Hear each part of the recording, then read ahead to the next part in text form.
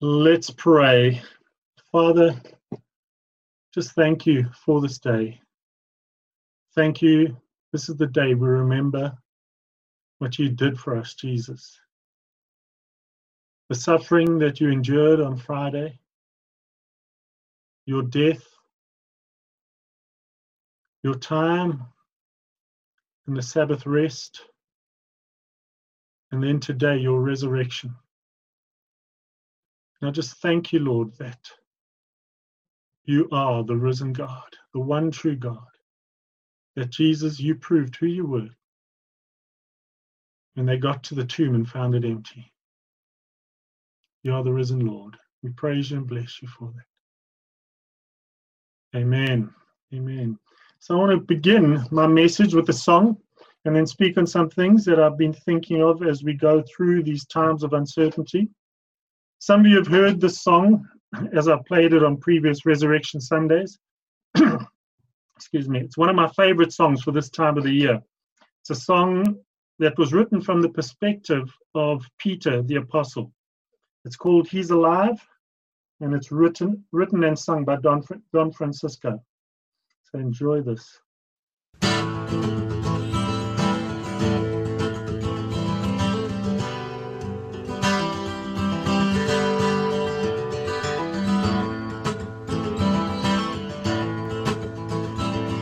Gates and doors were barred, and all the windows fastened down.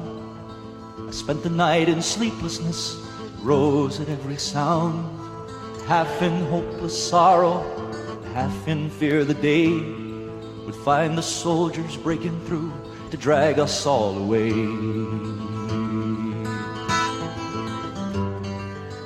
Just before the sunrise, I heard something at the wall. The gate began to rattle, a voice began to call.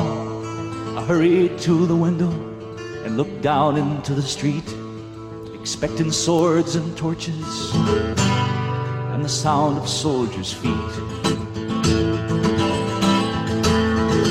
But there was no one there but Mary, so I went down to let her in. John stood there beside me as she told us where she'd been. She said, they've moved him in the night, none of us knows where. The stone's been rolled away, now his body isn't there. We both ran toward the garden, then John ran on ahead. We found the stone in the empty tomb just the way that Mary said. The winding sheet they'd wrapped him in was just an empty shell. How or where they'd taken him was more than I could tell. Something strange had happened there, but just what, I did not know. John believed a miracle, but I just turned to go. Circumstance and speculation couldn't lift me very high, 'cause I'd seen them crucify him, then I saw him die. Back inside the house again, the guilt and anguish came. Everything I'd promised him just added to my shame. 'Cause when at last it came the choices, I denied I knew his name. Even if he was alive, it wouldn't be the same. Suddenly the air was filled with strange and sweet perfume. Light that came from everywhere drove shadows from the room. Jesus stood before me with his arms held open wide. I fell down on my knees and just clung to him and cried. He raised me to my feet, and as I looked into his eyes, love was shining out from him like sunlight from the skies. Guilt and my confusion disappeared in sweet release, and every fear I'd ever had just melted into peace.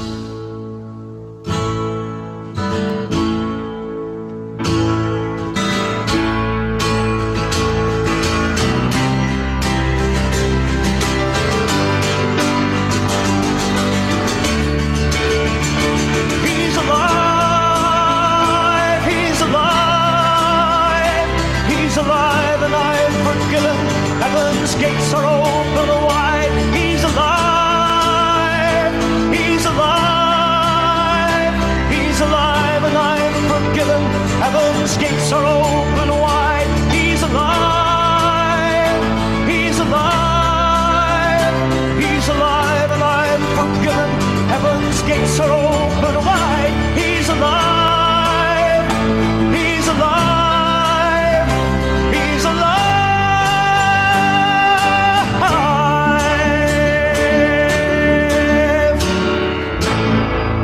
Hallelujah. Hallelujah. Praise the name of Jesus. Praise the name of Jesus. Praise the Lord.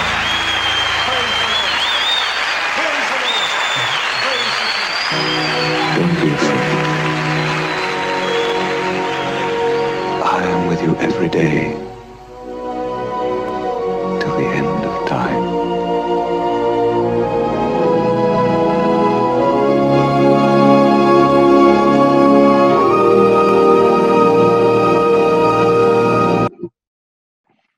He's alive.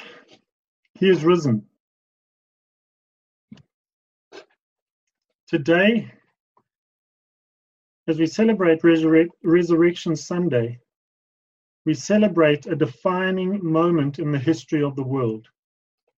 We are living in a time that, when it is over, hopefully, it will also define how we live in the future.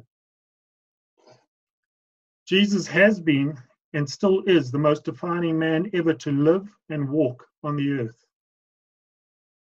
The history of the world is defined and divided by his time on earth. We have BC and AD. And I believe we are living in similar times now. We have our own BC and AD. BC, before COVID-19, and AD, after defeating it. We are still waiting for that. Many other things were defined and divided at this significant time in history that we celebrate this weekend. Thursday was Passover. Friday was Christ's trial, flogging, crucifixion, death, and burial. Saturday was the Sabbath. Today, I want to look at the significance of what happened on this day, the Sunday, Christ's resurrection. If there had been no resurrection, then Jesus would have been just another madman amongst the many who had ever lived on the earth. Instead, it shows he is the Messiah. But before we look at his resurrection, I want to start with three significant and amazing facts of his death. The death of Jesus is the end of one era in history, and his resurrection is the beginning of a new era in history. It is a real crossroads time in the history of the world and of God's people. And I believe that we are living in similar times now. The first thing is, God created the world in 6 days. At the end of the 6th day, God had finished his work. Jesus was crucified on the 6th day. His last words on the cross, according to John 19:30, were, "It is finished." He finished his work on the 6th day. Secondly, when Jesus said, "It is finished," the curtain in the temple was torn in two from top to bottom. It separated down the middle.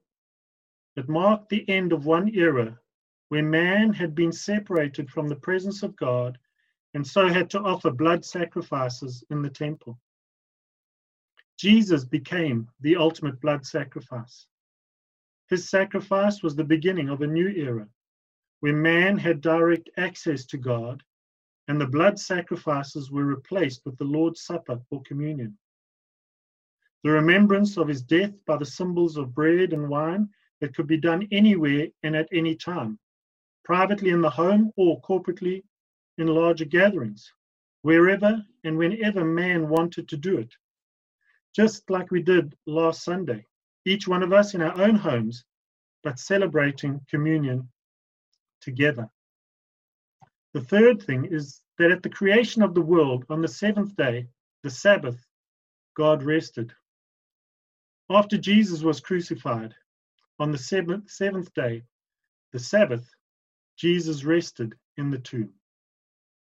But then came this wonderful day that we celebrate today, Resurrection Sunday.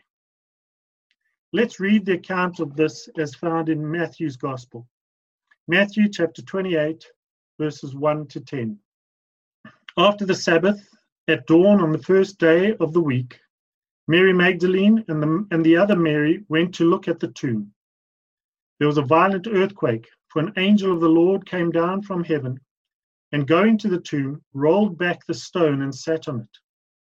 His appearance was like lightning, and his clothes were white as snow.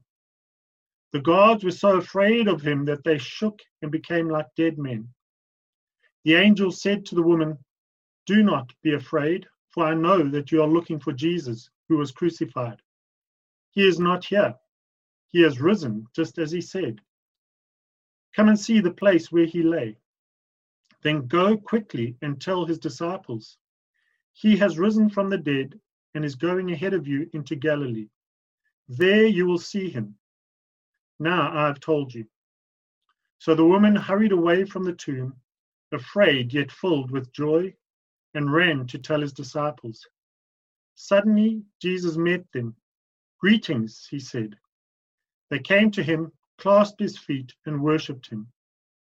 Then Jesus said to them, "Do not be afraid. Go and tell my brothers to go to Galilee. There they will see me." I want to pick out three significant defining and dividing changes that Christ's resurrection brought about in the history of the world. Jesus rose on the first day of the week. It was more than just another sunrise taking place that Sunday morning. It was the most significant sunrise, S-O-N, rise, in the history of the world. The Son of God rose that morning. Jesus Christ, the light of the world, rose on that first day of the week. When God created the world on the first day of the week, what was it that he created? It was light. Genesis 1, 3-5 tells us, "And God said, let there be light, and there was light. God saw that the light was good, and he separated the light from the darkness. God called the light day, and the darkness he called night. And there was evening, and there was morning, the first day." At the dawn of this new era, once again, the light of God was displayed on the earth on the first day of the week. The light of the world, Jesus Christ, was resurrected on the first day of the week. And his resurrection brought about a new separation of light and darkness. His resurrection brought about a separation between those that walk in the light of Christ from those that walk in the darkness of the devil. There is no twilight or grey area when it comes to who we walk with on the earth. If you don't choose to walk in the light of Christ, you automatically walk in the darkness with the devil. You have to choose to walk with Christ. It is a decision that you have to make personally and individually.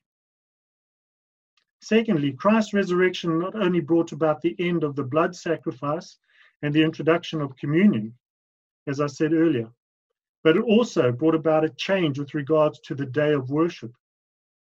Before the resurrection, the Sabbath, the last day of the week, the day on which God rested, was the day the Jews worshipped God and rested. It is a holy day to the Jews. The resurrection took place on the first day of the week, and among the Christians, it's become the significant day of the week.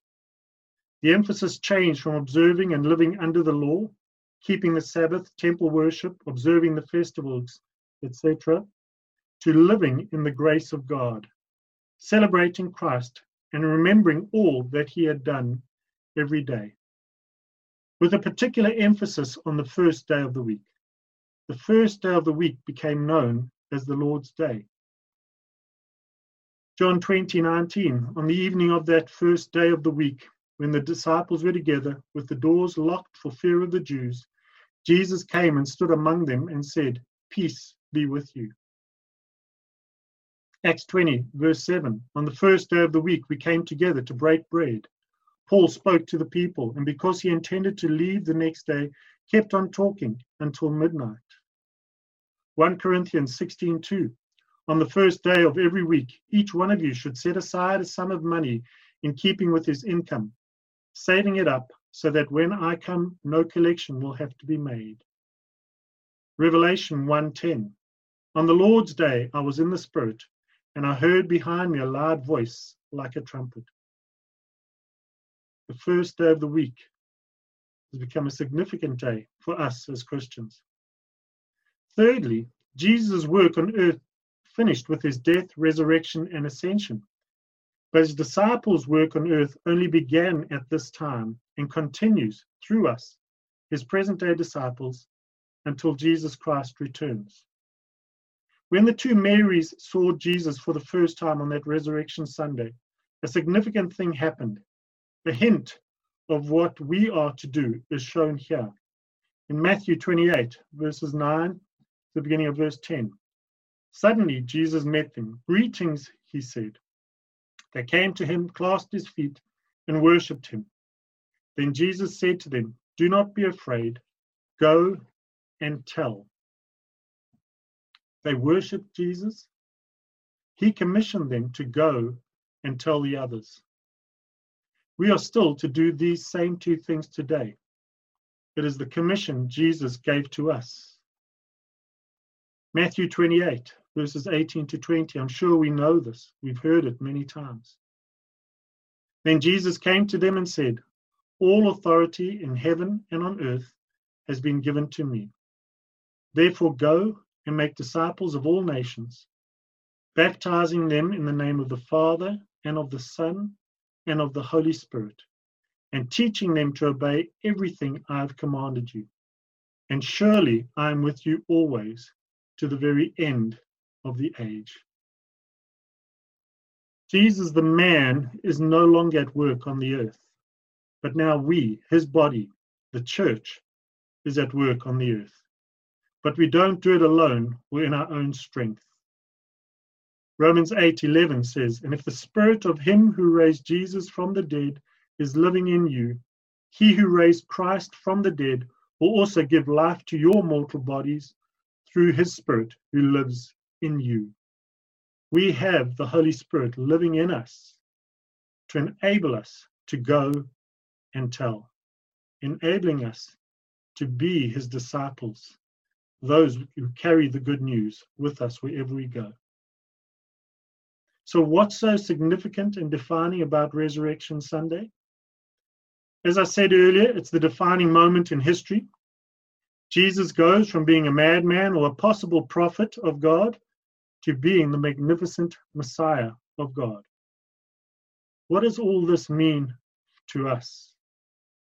Firstly, we have to make a personal choice to step out of darkness and to walk in the light of Jesus Christ. Secondly, we are to come and fall at the feet of Jesus Christ and worship him and him alone. Thirdly, we now live in and under the grace of God and not under the law. And fourthly, we are now the ones commissioned to do the work of God on the earth. We are to go and tell others about Jesus Christ by the power and the leading of the Holy Spirit. In these times, we are not all able to get out and go and make disciples, but we all have the means to reach out to others and share the love and joy of Jesus Christ with those who don't know him. We can share the joy and hope that we have. We do not fear death because we know this life is just the beginning of eternity, and we know where we are going to spend eternity. Just as Andy's dad today has gone from this life to be in eternity with Jesus, it is something we all can look forward to. We have an opportunity to share the love, joy, peace, grace, and salvation of Jesus Christ with those people who are unsure and may be afraid of the future. Will we come out of this time of isolation and social distancing with a greater hunger to see people come to salvation through Jesus Christ? Or will we go back to how it was before? My prayer at this crossroads in history is that we will all be more like Jesus and have a deep desire to reach out and get to know those that do not know him and share his love, grace, peace, joy, and salvation with them. He is risen. I want to finish with this question.